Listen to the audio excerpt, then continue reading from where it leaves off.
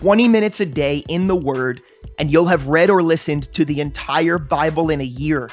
Take a piece of that 20 minutes and let God settle it into the middle of your heart and at the front of your mind to meditate on throughout the day and into the night.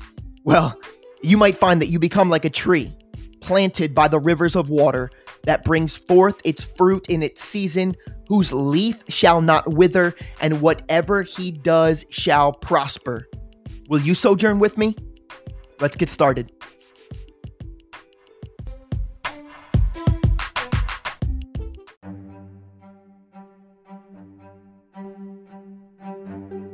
Psalm 135. Praise the Lord. Praise the name of the Lord. Praise him, O you servants of the Lord. You who stand in the house of the Lord, in the courts of the house of our God. Praise the Lord, for the Lord is good. Sing praises to his name, for it is pleasant.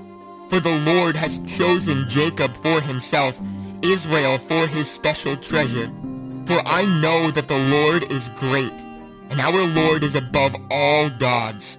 Whatever the Lord pleases, he does, in heaven and in earth, in the seas and in all the deep places. He causes the vapors to ascend from the ends of the earth. He makes lightning for the rain. He brings the wind out of his treasuries. He destroyed the firstborn of Egypt, both of man and beast. He sent signs and wonders into the midst of you, O Egypt, upon Pharaoh and all of his servants. He defeated many nations, and slew many kings, many mighty kings.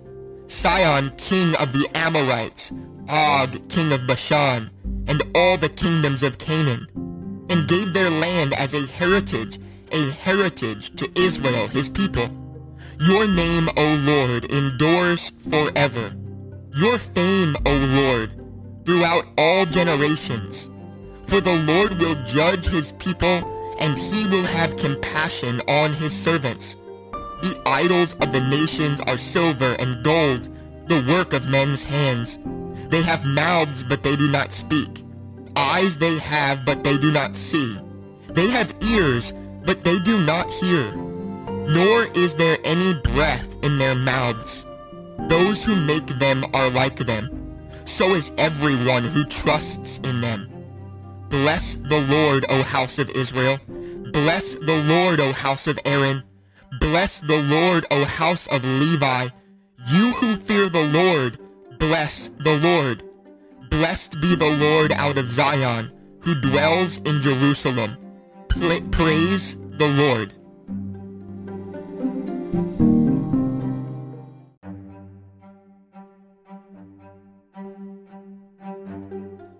Job, chapters 1 to 3.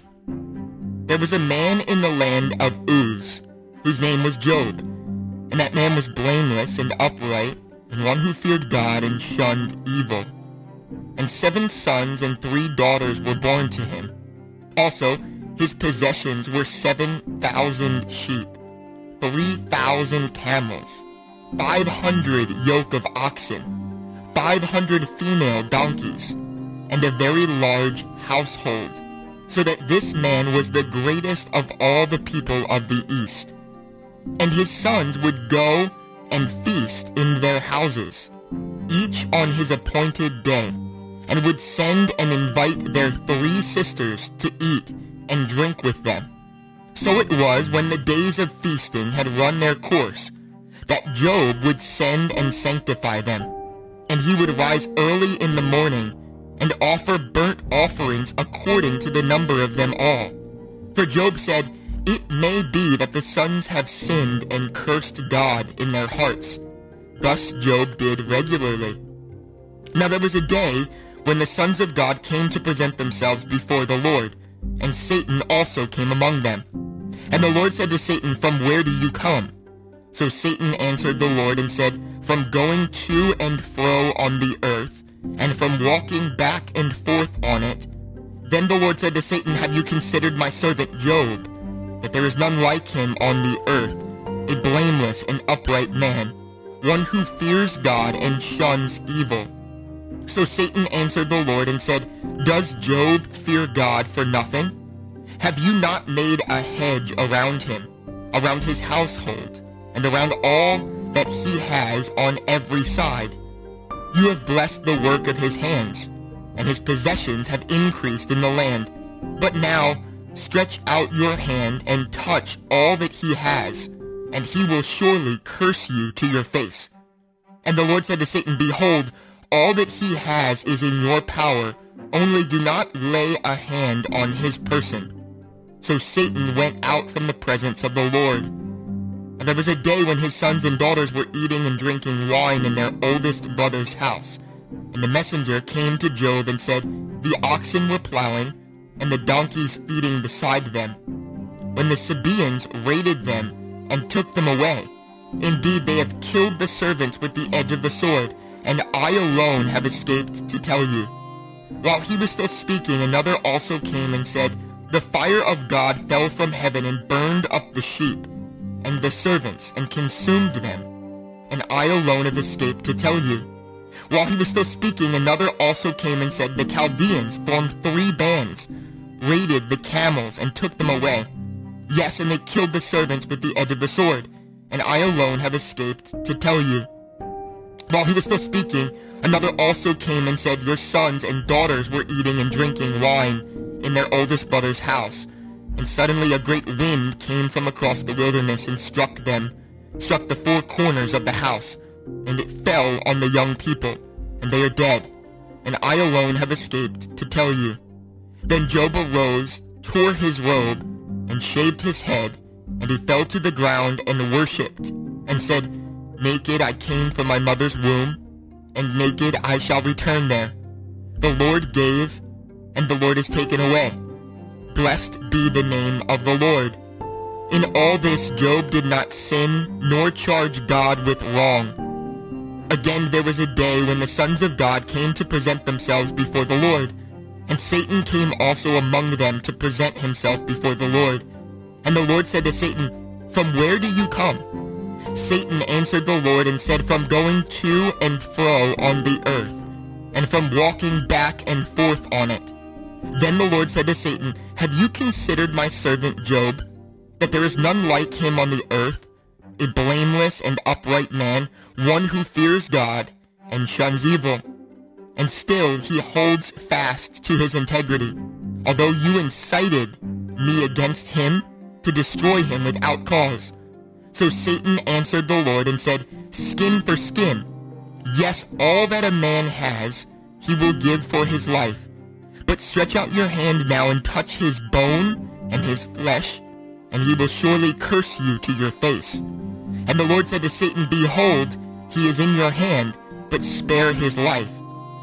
So Satan went out from the presence of the Lord and struck Job with painful boils from the sole of his foot to the crown of his head.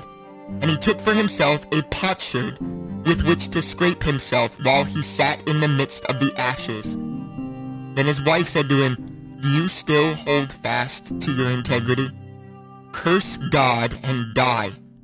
But he said to her, "You speak as one of the foolish women speaks. Shall we indeed accept good from God, and shall we not accept adversity? In all this Job did not sin with his lips." Now when Job's 3 friends heard all of this adversity that he had come upon him, each one came from his own place: Eliphaz the Temanite, Bildad the Shuahite, and Zophar the Naamathite. For they had made an appointment together to come and mourn with him, and to comfort him. And when they raised their eyes from afar, and did not recognize him, they lifted their voices and wept.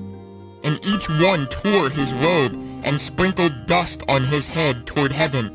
So they sat down with him on the ground 7 days and 7 nights, and no one spoke a word to him, for they saw that his grief was very great. After this Job opened his mouth and cursed the day of his birth.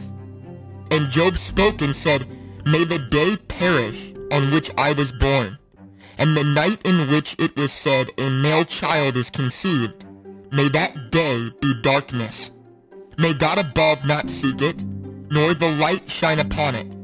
May darkness and the shadow of death claim it. May a cloud settle on it. May the blackness of the day terrify it. As for that night, may darkness seize it. May it not rejoice among the days of the year. May it not come into the number of the months. Oh, may that night be barren. May no joyful shout come into it. May those curse it who curse the day, those who are ready to arouse Leviathan. May the stars of its morning be dark. May it look for light, but have none, and not see the dawning of the day, because it did not shut up the doors of my mother's womb, nor hide sorrow from my eyes. Why did I not die at birth? Why did I not perish when I came from the womb? Why did the knees receive me? Or why the breasts that I should nurse? For now I would have lain still and been quiet. I would have been asleep. Then I would have been at rest, with kings and counselors of the earth who built ruins for themselves, or with the princes who had gold, who filled their houses with silver. Or why was I not hidden like a stillborn child, like infants who never saw light?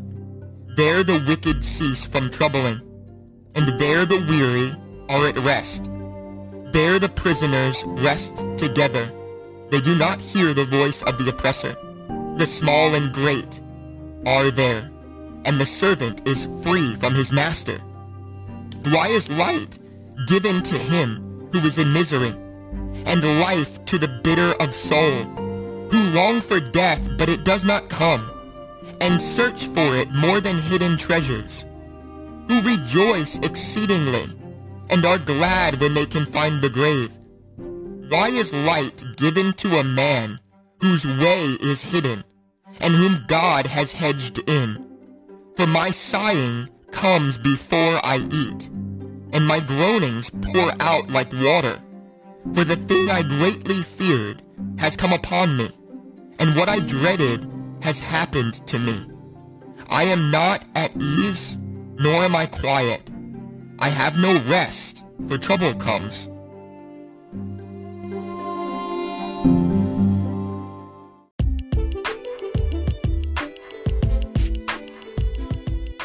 Thanks for joining me again today. Don't forget there's often a second part to this podcast, and you can easily submit your questions and comments by going to allenwood.church, clicking on the podcast tab, and using the form on that page. The very first link in our show notes will take you directly there as well. Be blessed today.